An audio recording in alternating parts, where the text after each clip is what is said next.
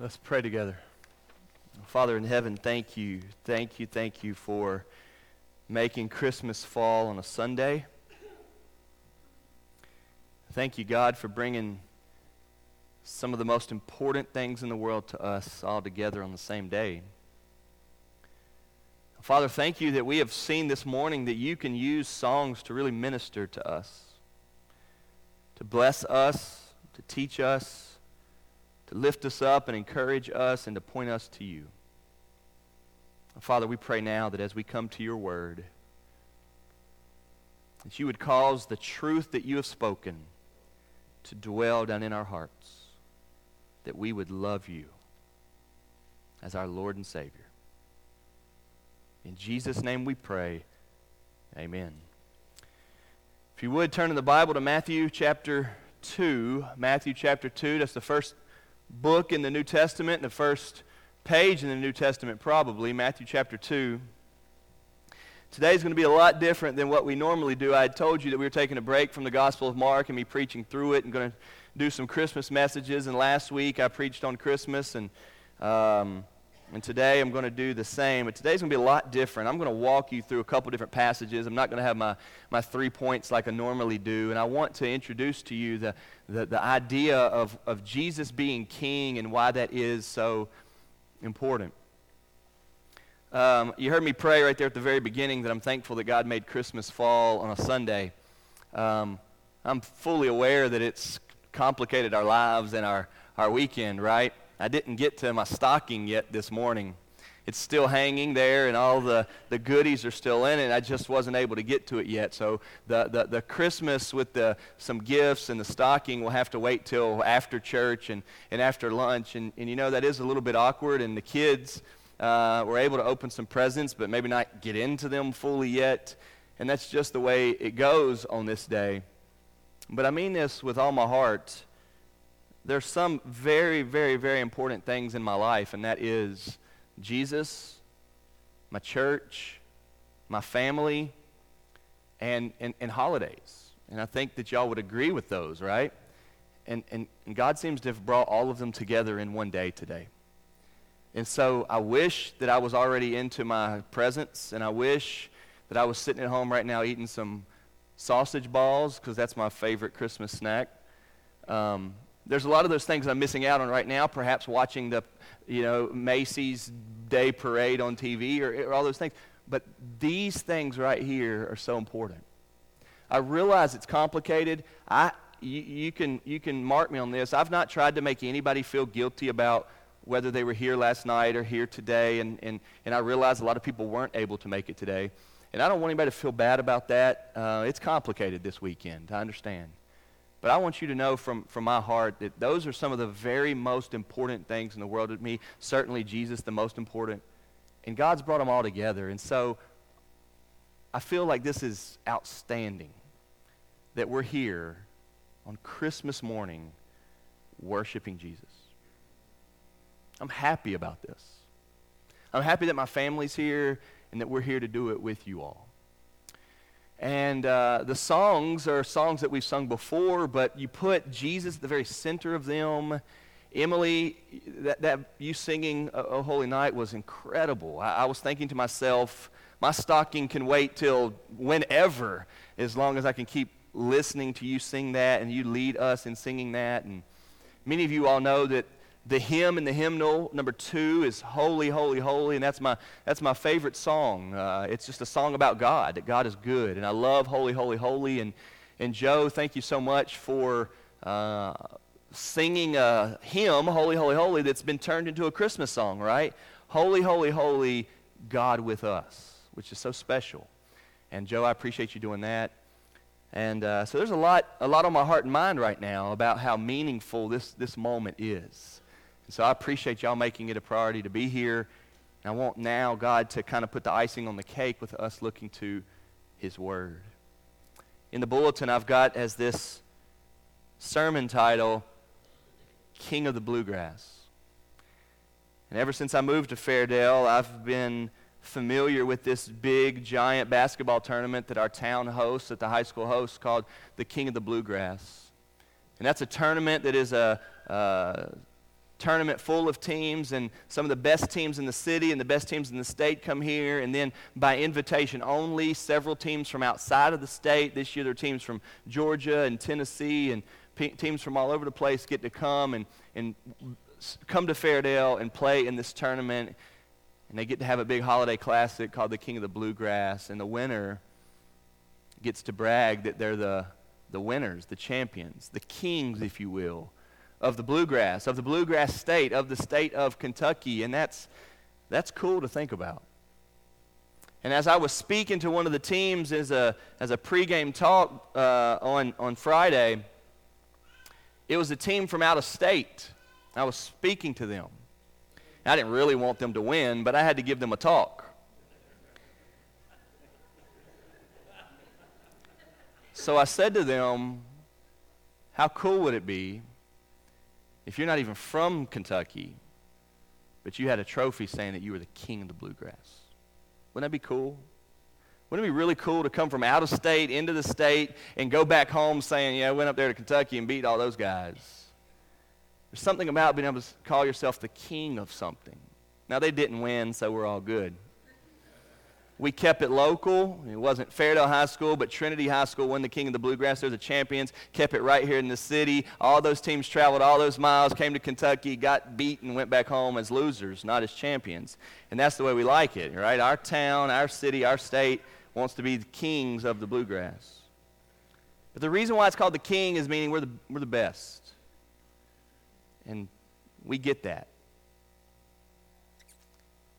But I want you to know that long before there was, 36 years ago, the dream of a basketball tournament that we would call the King of the Bluegrass, there was already a king of the Bluegrass.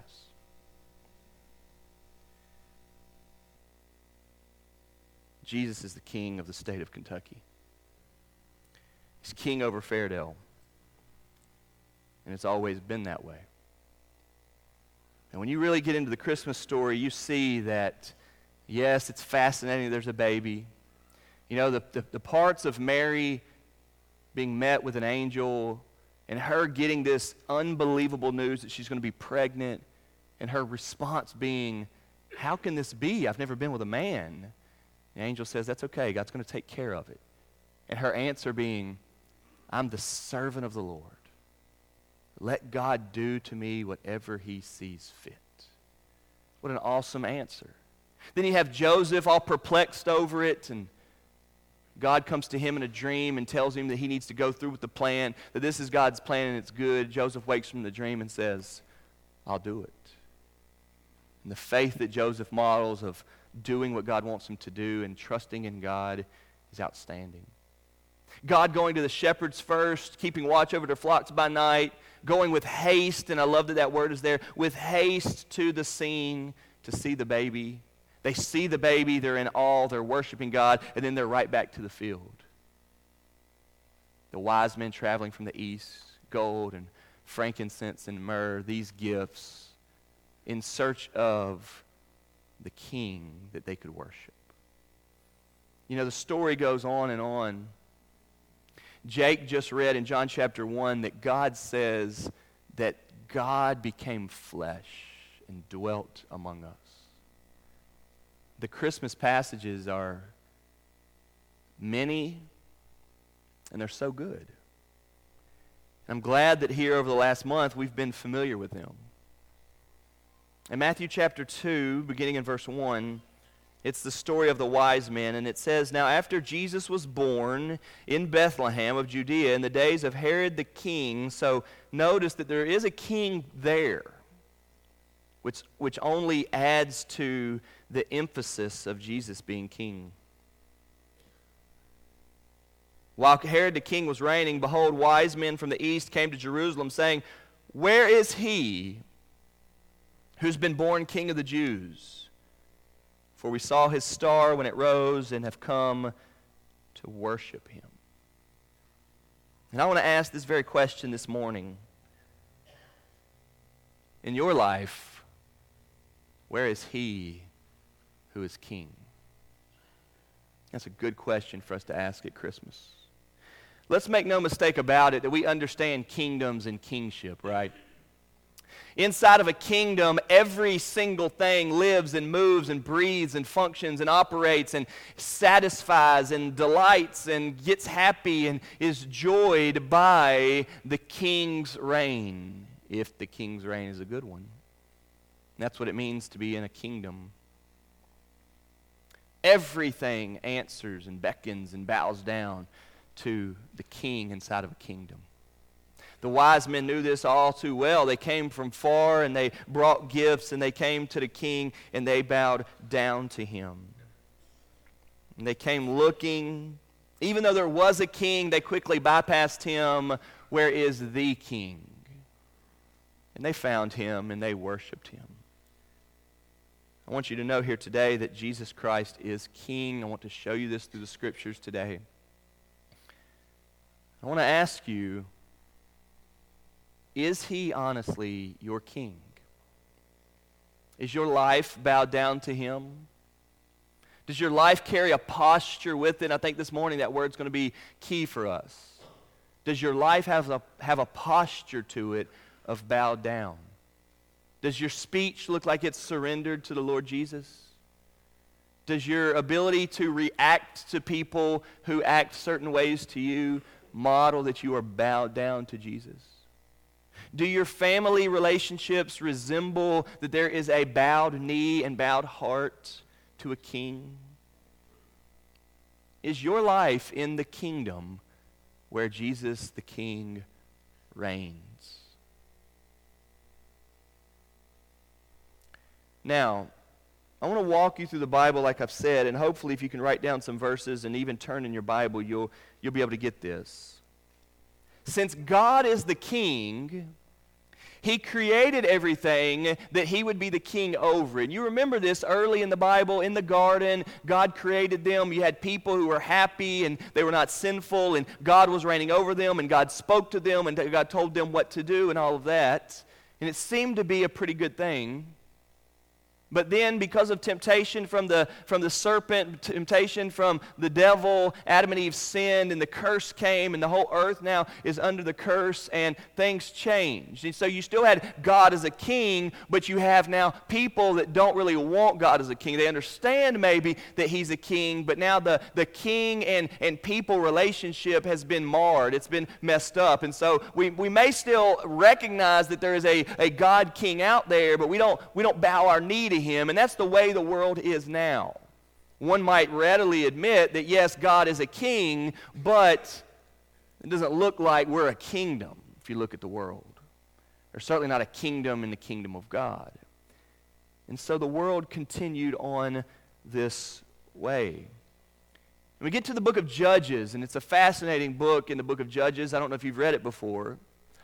But time and time again in the book of Judges, you have verses like Judges 17:6 that says this: in those days there was no king in Israel, no king, and everyone did what was right in his own eyes. I don't know if you've ever read the book of Judges. I don't know if you know that that's the theme. It says it time and time again. It even concludes with the very last verse, the very last sentence in the whole book of Judges says it again. In those days, there was no king in Israel. Everyone did what was right in his own eyes. And it gives us this picture of how terrible life and society gets if everybody does what they think is right. We don't know. We need to be surrendered to a king that teaches us what is right. And so if there is no king, then we won't. And there was a king, certainly, God, but they didn't recognize him as God, so there was no king. And as things got worse and worse and worse, all of a sudden the people started requesting, we want a king, we want a king. If you can find it in your Bibles, I want you to turn to 1 Samuel chapter 8. I want you to see this scene of where this happens. Again, God is a king. He's described himself as a king. They've recognized him as a king, but because of their sinfulness, their waywardness, they don't want him as a king. They don't like him as a king. They don't follow him as a king, and so the relationship of king and kingdom is messed up. And in 1 Samuel chapter 8, we have a story of this. Samuel was a sort of prophet was a man of God that God had been using. He was anointed. 1 Samuel chapter 8, when Samuel became old, he made his sons judges over Israel. The name of his firstborn son was Joel, and the name of his second was Abijah. They were judges in Beersheba. Yet his sons did not walk in his ways, but turned aside after gain. They took bribes and perverted justice. Then all the elders of Israel gathered together and came to Samuel at Ramah and said to him, Behold, you are old, and your sons do not walk in your ways. Now appoint for us a king to judge us like all the nations. Does everybody see that? Their request as the people of God is for Samuel to give them a king. They want to be like all the other nations of the world. They don't want to be a nation where God is king. That's what they are. But let me remind you that God doesn't change. He's always, always, always the same. And so if God is the king and now they don't want him as king, the problem is with them. They want a different situation. They want a situation that they think is better. And there's a big underlying theme here that shows that what we think is best is not what's best. God knows what's best for us, not us. And so the request is, we want a king like all the other nations. Verse 6. But the thing displeased Samuel when they said, Give us a king to judge us. Samuel knew that was bad. And Samuel prayed to the Lord, and the Lord said to Samuel, Obey the voice of the people in all that they say to you, for they have not rejected you, for they have rejected me from being king over them. So you see what's happening here? Their desiring of a king seems like a good thing if you look at the people and the king and all of that. But what it means is they're not happy with God as their king. And we're going to start to get at here this morning what I think is really, really important for you to understand. When I ask, is Jesus king to you? Is your heart and life bowed down to King Jesus? Are you in the kingdom of God? Whether you gladly say, yes, I want Jesus to be my king, or whether or not you're not sure of that, begins to speak to where you're at and why not, and how you're displeased with God as being king and you wanting somebody else to be king. Now, we live in America where freedom reigns and we do not have a king over us, and you're able to do so much of what you want to do, but your life is still surrendered to something. And so if it's not a king like in America who's king over you, and if it's not God who's king over you, then most likely it's probably you in a humble brag or a false humility. It's probably you acting like king. Now, you would never say that I'm king, but practically speaking, functioning, you act like you're king. You do what's best according to you. You do what's right in your eyes. You determine what you think is the good thing for you or the right way to go or whatever. And whether you would admit it or not, God is not your king. This is the problem that's happening here. Now, they're going to say that God's their king. You know the story of the Old Testament. They're the people of God, and they continue to cry out to God, and then they live how they want to. But the big picture is that God's not their king. They don't want him to be their king. They want somebody else to be their king. And this is very, very, very, very common. And we get to this coming out of Judges, where in those days there was no king. And so everybody did what was right in his own eyes, and that's a problem. And you know what they did next that was right in their eyes? They asked Samuel for a king. Samuel's upset about it. He prays to God, and God says, give it to them. They're not rejecting you, Samuel. Don't take it personal. This is about how they are with me. What I want us to understand here at Christmas time is that it's absolutely a tragedy, a problem, for you and I to not be bowed down to King Jesus. For us to not be God worshipers. For us to not have bowed hearts and bowed heads and bowed knees to him is wrong.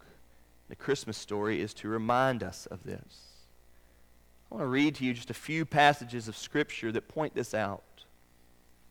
Psalm 29:10, the Lord sits enthroned as King forever. Psalm 72:11, may all kings fall down before him. May all nations serve him. Psalm 102:15, nations will fear the name of the Lord, and all the kings of the earth will fear your glory. Turn with me now to the book of Daniel. It's tucked away in the prophets. If you can find it. If not, you can just listen up. One of the things that happens when we're in the position like the people of Israel there with Samuel, or finding ourselves thinking that we need to be our own king, or asking for a king, or not wanting God as our king, is that we begin to think in our minds that God is not the king. For all practical purposes, it seems like he's not involved, or he's not there, he doesn't care, or anything like that. And I want to show you the folly of this. And the book of Daniel is outstanding at teaching us that God really is the king, and it is a foolish thing to find yourself in position of not bow down to the king, and the danger of being in that position. I want you to look at Daniel chapter 2, verse 47. The king answered and said to Daniel, truly your God is God of gods and Lord of kings and a revealer of mysteries, for you have been able to reveal this mystery. What we have here is a king perplexed, Nebuchadnezzar, at why his life is the way it is and not being able to answer it and figure it out, and Daniel interpreting dreams and explaining it to him through God's power. And so the king, Nebuchadnezzar, who at the time is the king of Babylon, most powerful king in all of the world, has to humble himself and confess that Daniel's God, who's giving him this power, is truly the king. Now, I'm not sure what your life is like, and Christmas is a time where we start to count our blessings. And maybe perhaps your life is so blessed that you've never been brought to your knees to where you've had to recognize God as king. And I would pray here today that that would not be a situation where it made you proud and pushed away from God. But in turn, I pray it would be the opposite, that you would be humbled and drawn near to God. Whether you need God or not right now is perhaps up to you. But God is king. And to not need him right now is foolish and blinded. Because here soon enough, you're going to need him. Now, the obvious is that y'all need him right now. If he was to stop your heart right now, he could. But what I'm getting at is there's coming a time, I assure you, quite soon, where you will absolutely need him. You will cry out to him. But will you know him as king? In Daniel chapter 4, we have an interesting passage. Nebuchadnezzar now has had another bad dream. Daniel comes and explains it. And I want you to look at Daniel chapter 4, verse 28. Again, we're talking about King Nebuchadnezzar, the most powerful king in the world, the king of Babylon.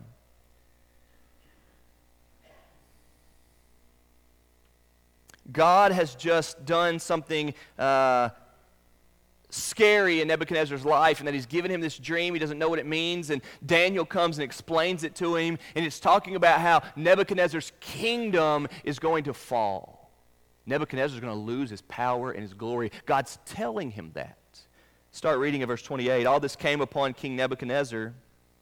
At the end of 12 months, he was walking on the roof of the royal palace of Babylon, and the king answered and says, is this not this great Babylon, which I have built by my mighty power as a royal residence and for the glory of my majesty? Can you picture?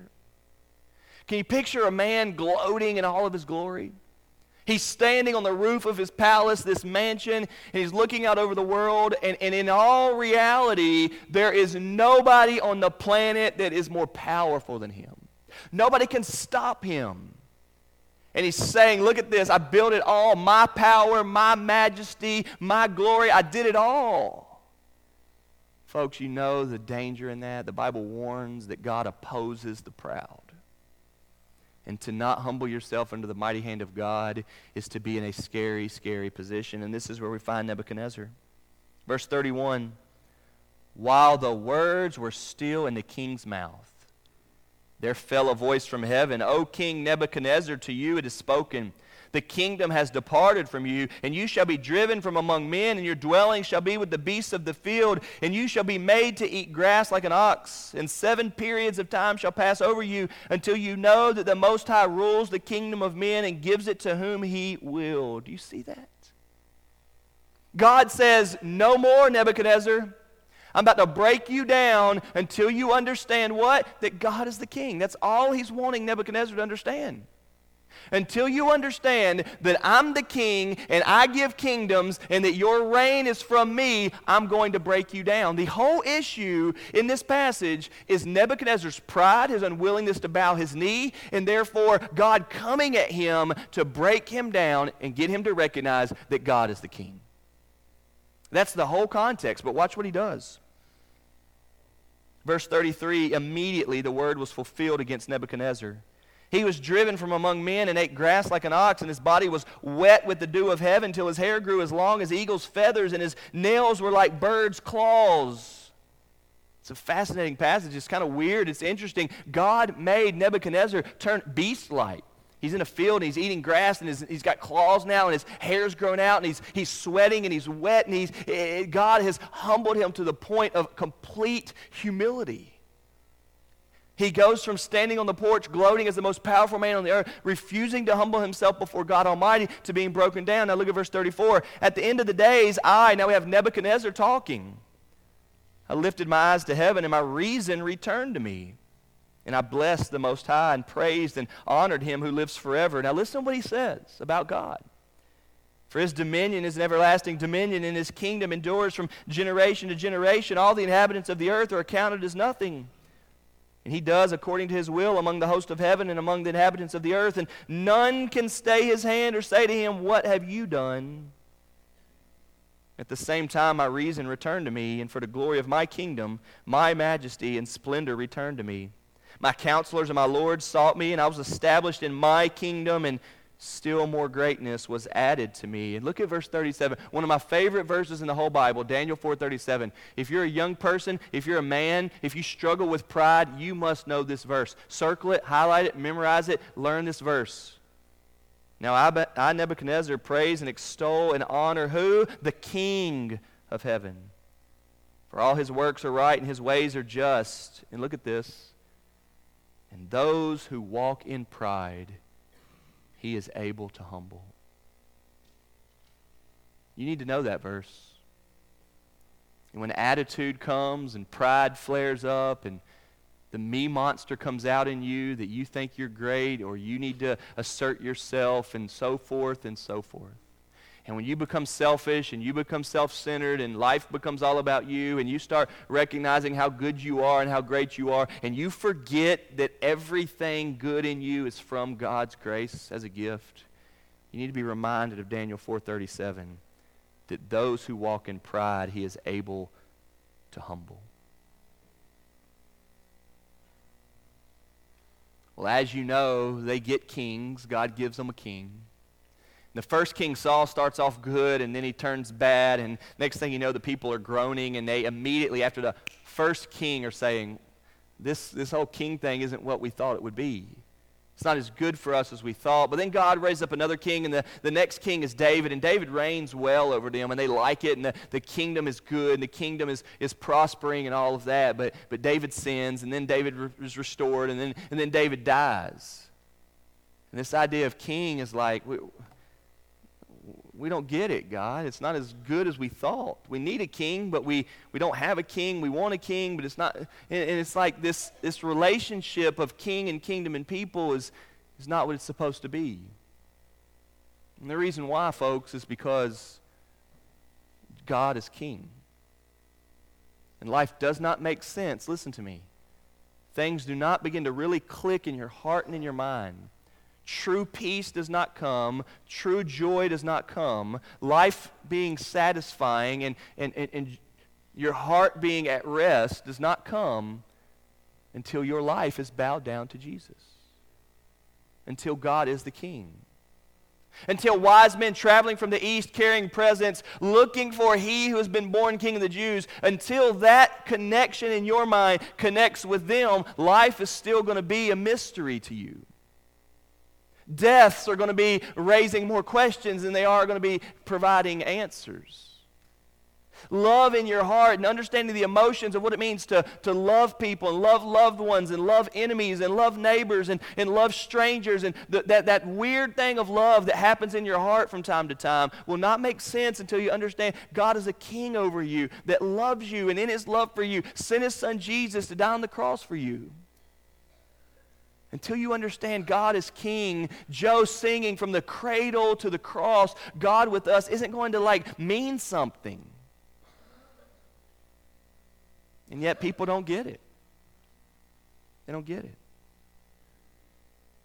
So when David dies and they start looking for a king, we get this great promise that there will be a king coming who will sit on the throne forever. We have this great truth in the Bible that there is a king that reigns forever. And that's Jesus. And he reigns right now. So I'll go back to the question I asked at the beginning. Does he reign over you? Are you bowed down to him? I want to ask you to turn to the book of Revelation, chapter 1. This is the last book of the Bible. I know you know that.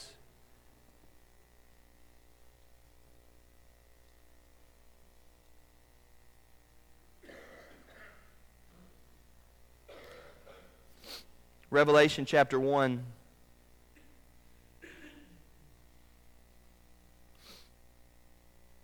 I think you know the context of Revelation, but let me remind you, John, the apostle, the disciple, is in persecution. He's been captured. He's now taken to this island named Patmos, and that's where he's left to live the rest of his life and to die.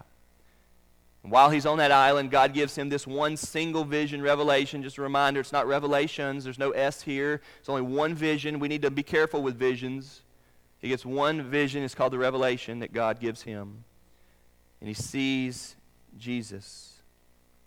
And Jesus says to him in verse 4, John, to the 7 churches that are in Asia, write this, grace to you and peace from him who is and who was and who is to come, and from the 7 spirits who are before his throne, and from Jesus Christ, the faithful witness, the firstborn of the dead, and the ruler of kings on earth. This king that I'm telling you about all morning, the baby that was lying in a manger wrapped in swaddling clothes that the wise men came to worship, that king rules everybody. Everybody. Turn over with me in Revelation to chapter 17.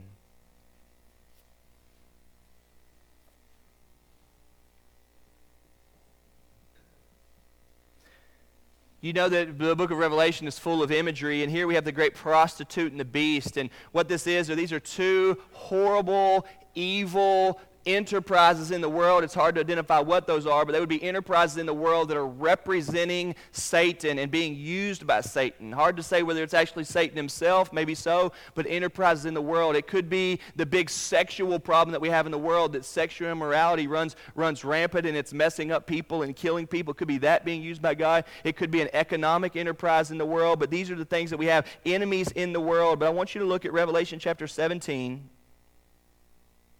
Verse 14, they will make war on the Lamb, okay? So this evil enterprise is now raging, making war against Jesus Christ. And the Lamb will conquer them. Well, sure he will. He's the king. Absolutely he will. We know how this story is going to end. It may be pretty terrifying living in it today, but we know how this story is going to end. Everything will rise up against Jesus, and Jesus will conquer them. He reigns. He's king of the world. The Lamb will conquer them. Look what it says. For he is Lord of lords and King of kings. And those with him are called and chosen and faithful. Turn with me to chapter 19. We're getting to the very, very end of the Bible, which is introducing to us in many ways the very, very end of time. And you know that the Bible's consistent and faithful message, listen to me, is that the world will end with the return of Jesus. in Advent, which we've lit these candles every Sunday since Thanksgiving, representing that Jesus has come. The Bible speaks of two great comings, two Advents, right? The first Advent is Christmas, the birth of Jesus. The second Advent is the return of Christ, which we wait. And Revelation 19 describes for us what that will be like. After we have a picture of heaven in the beginning of chapter 19, then we have a marriage supper of the Lamb, which is interesting that God invites all of the people that are in his family to sit down and have a meal, a big marriage supper, as Jesus, the groom, is united with the church, all believers, his bride, and they have a big meal together. That marriage supper happens, and look at verse 11. Chapter 19. Remember, John is still having a vision. Then I saw heaven opened, and behold, a white horse. The one sitting on it is called Faithful and True, and in righteousness he judges and makes war. His eyes are like a flame of fire, and on his head are many diadems, and he has a name written that no one knows but himself. He is clothed in a robe dipped in blood. Let me pause for just a second. You know the significance of the blood, right?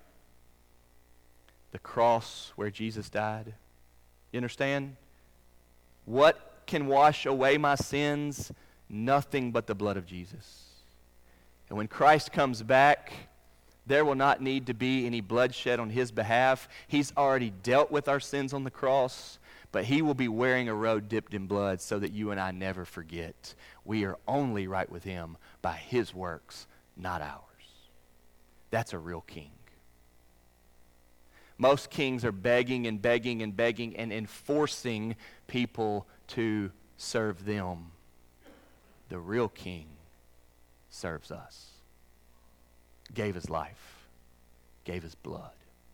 And so when the skies open up and the king comes back riding on a horse, he's going to be wearing a robe dipped in blood, and the name by which he is called is the Word of God. And I realize in 2016 we have many, many people wanting Jesus and not wanting the Word of God. Folks, there is no separation. Jesus is the Word of God in the flesh. Jesus is the Word. What the Word says is Jesus. What Jesus does is the Word. Jesus and the Word of God go together. His name is the Word of God. Church, we shall never, and may you never, never, never separate your faith in the Lord Jesus from the truth of the Word of God. The moment you've gotten away from the Word of God is the moment you are no longer Christian.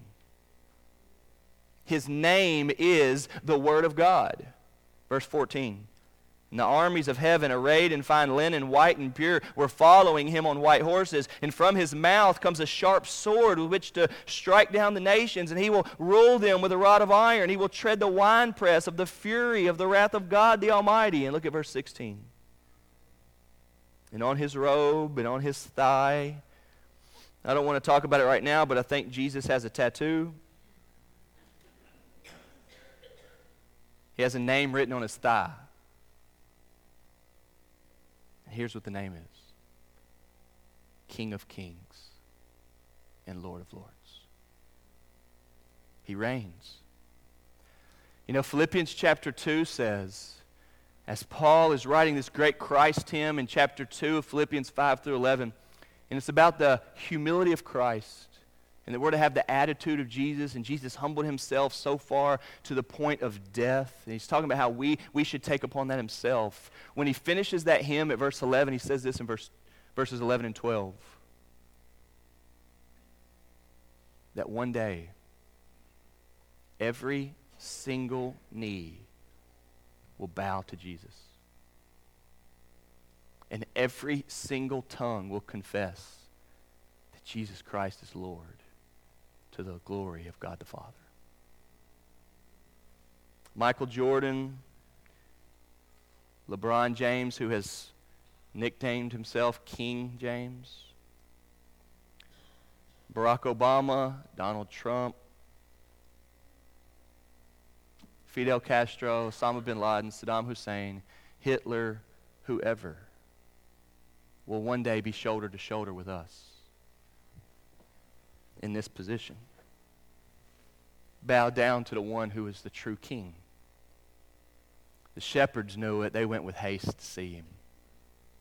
Mary and Joseph knew it. They got in line and bowed themselves down to God's plan right away. The wise men knew it and humbled themselves beyond their majesty and their gifts and their wealth, and they traveled that they would worship him.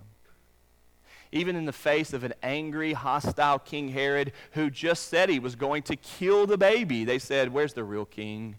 We must worship him." They find him and they worship him. Folks, Christmas teaches us a lot of things. The very thing that it's also teaching us is that this Jesus is the King of the universe, King of the world, King of all kings. And he's to be your king. And if your life is not bowed down to him now, then I ask you to. Perhaps the last week of 2016 could be full of change and redirection for you. And perhaps 2017 can be the first year of your life that you say, "I want to be surrendered. I want to be bowed down." I was in the locker room up there on Friday night talking to a team. And I already told you what my speech was about basketball, but I had about a minute left. Didn't want to take too much time for the coach. I said, "But you may end up being the kings of the Bluegrass, and you may not. But there's one that's bigger. And one of these days, you're going to not play basketball anymore. Is he your king?" And this Christmas season wants you to know that he is the king. May we not err by not bowing down to him. Where is he who's been born king? Is he your king? And may you find your life blessed and thrilled and peaceful and strong and confident because a good God that loves you reigns in your heart and you're at peace. Merry Christmas to you. Let's pray. Father, thank you for King Jesus.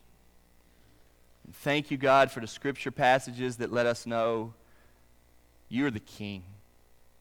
And we're wrong if we start trying to position our lives to not be surrendered to you. Oh, Father, have mercy upon us. Be gracious to us, knowing that the King died for our sins. In his name we pray. Amen.